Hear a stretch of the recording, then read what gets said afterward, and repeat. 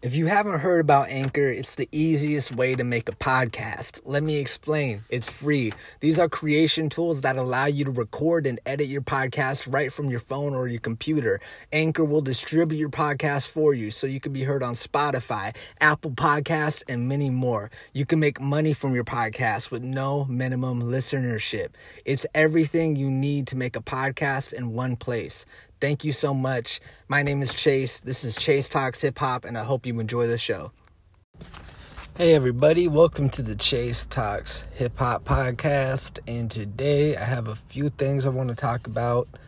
And I'm just going to jump out the gate and talk about the new DMX documentary that dropped, where they filmed his year of 2019, and they revealed a lot of intimate moments of his life in that time period. And it was a tough documentary for me to watch and finish. It was tough because if you're a fan of DMX, and as many people appreciate DMX, I think it revealed a lot of real shit and a lot of amazing stuff, as well as just darkness and pain.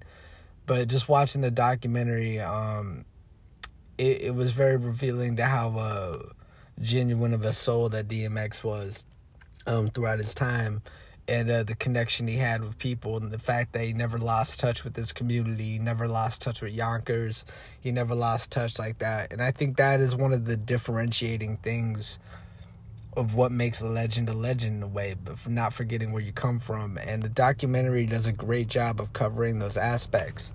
As well though, there is an amazing just sense of vulnerability that DMX delivers throughout the whole documentary. sorry. And even the points where he is upset, you see certain justification at points. Like, for instance, there's a scene where he's about to get on stage, he's trying to zone in, get his mind right, and there's someone in his management or something who is trying to make him take a picture with somebody, and he said, hey, not right now, maybe after the show, yada yada. And then basically, against his own wishes, the guy just pretty much forces him into a picture. DMX didn't want to take it, ends up taking it. And I look at that and I'm like, damn, he really wanted to be left alone in that moment, and they wouldn't respect him enough to give him that moment. And that's where you see the bullshit, where, oh, you're DMX, I just want a picture, I'll post it up, oh my god, I'm with DMX, look how cool I am. That part of the culture and shit, that part of how life, that facet of how life is right now, damn, I don't think that matched well with him, because I think DMX was so fucking genuine that I think anything above, because DMX loved his fans. I remember watching him freestyle with his fans, give them constructive criticism and advice, and actually be a really nice person. And I look at that character, and that is the most endearing thing of somebody who really gives a shit, has empathy, and even when he's hanging out with his son, you see how much he loves his children. You see how much he loved all of them. His from his firstborn son, who did I believe you might know him, Xavier, from when they did the Ayana Changed My Life show. I'm probably fucked up that name, but they revisit him, and it's really good to see them hug and see their dynamic and stuff, even through whatever has happened and transpired in their lives.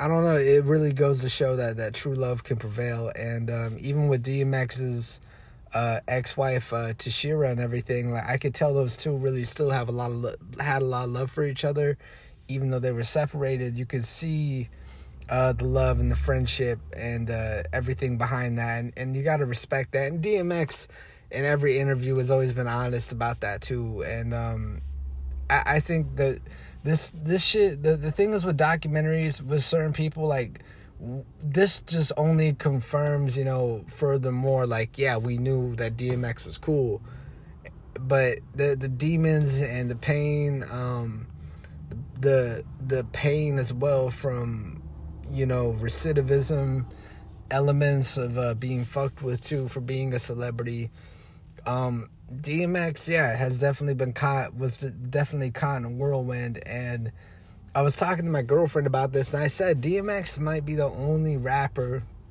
I've straight up cried for when I heard he died. Like, I straight up cried when I heard he died, like I knew him. You know what I mean? Like, doesn't that has to put a little bit of something in perspective, because I could name a lot of people that if they passed, oh damn, that would suck. But would I cry? Probably not. And I try to lead everything off the basis of respect, and I think that this documentary did a good job of displaying how he was trying to make a change, make a comeback, and do something different and better for his whole community. And the way he really went up there and delivered his soul, because for people who don't know, DMX had bad asthma, and he was still able to make it work.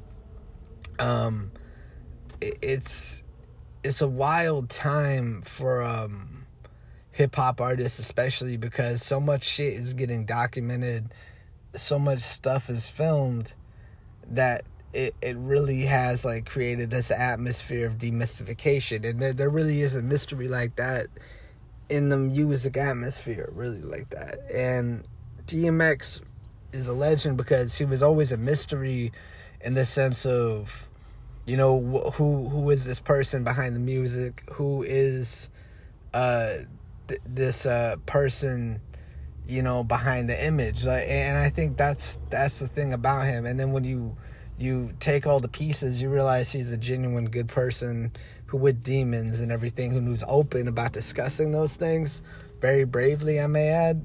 You know, I think that's why he was able to connect with such a wide group of people, including me. And it's very sad, you know, again, where you see, I want to say, you see the media, or you see fans, or you see this perpetuation of just using. Like, I need to use you for this for this, use that for that, to get ahead of my life. And the fact that people might have done that to DMX, or have done that, you know, treated him as if he was a golden ticket, I think, like, that's what I get sad about, because it's like, Jesus, you know, like, that you could tell that there were points where I think this guy just wanted a break, you know. I genuinely think that. I think he wanted a break from the shit. And two, remembering, like, his death, one thing that makes his loss so profound is that I don't think that any other rapper could honestly have that much of an emotional impact. Maybe Tupac, but I think that DMX, the emotional impact that he made on hip-hop and the atmosphere, and how things change after his passing, it's very telling to how much we respect and love him in the hip-hop space, and how much of a necessity he was. Because if we didn't have DMX, I think things would have been a lot more difficult. I think DMX broke a lot of barriers, you know, going double platinum, dropping 2 albums in a year, just breaking a bunch of rules, you know what I mean? Breaking those pre-established rules set up by the dinosaurs before him. DMX pulled it off. And on top of that, he was a great Hollywood actor. Like, he was doing amazing. Hollywood, that's funny.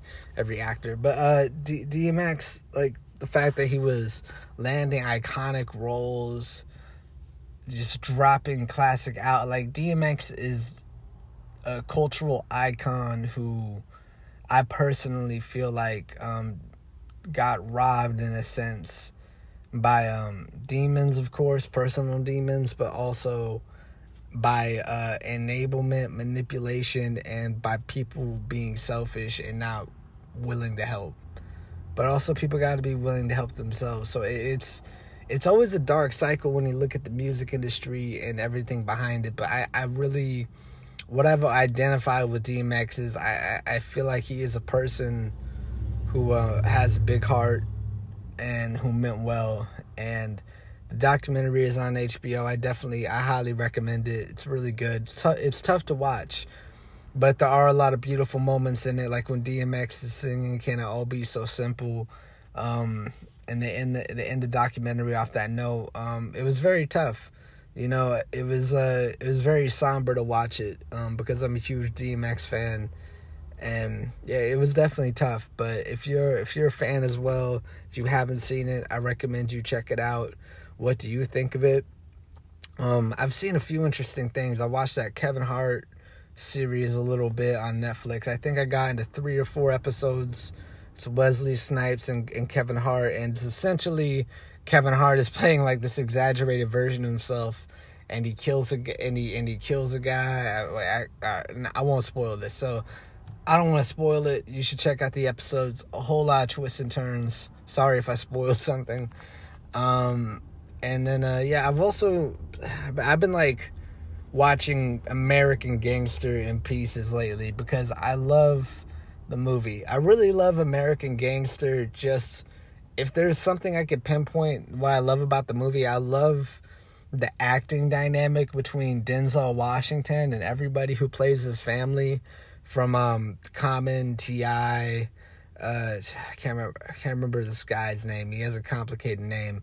But everybody who plays his family member does an excellent job of displaying those characteristics. And same thing, I mean, Denzel Washington is Denzel Washington. He's one of the greatest ever to do it. And I think the coldest scene for me, I was watching it, is when he's having breakfast with his family, like all the guys in his family.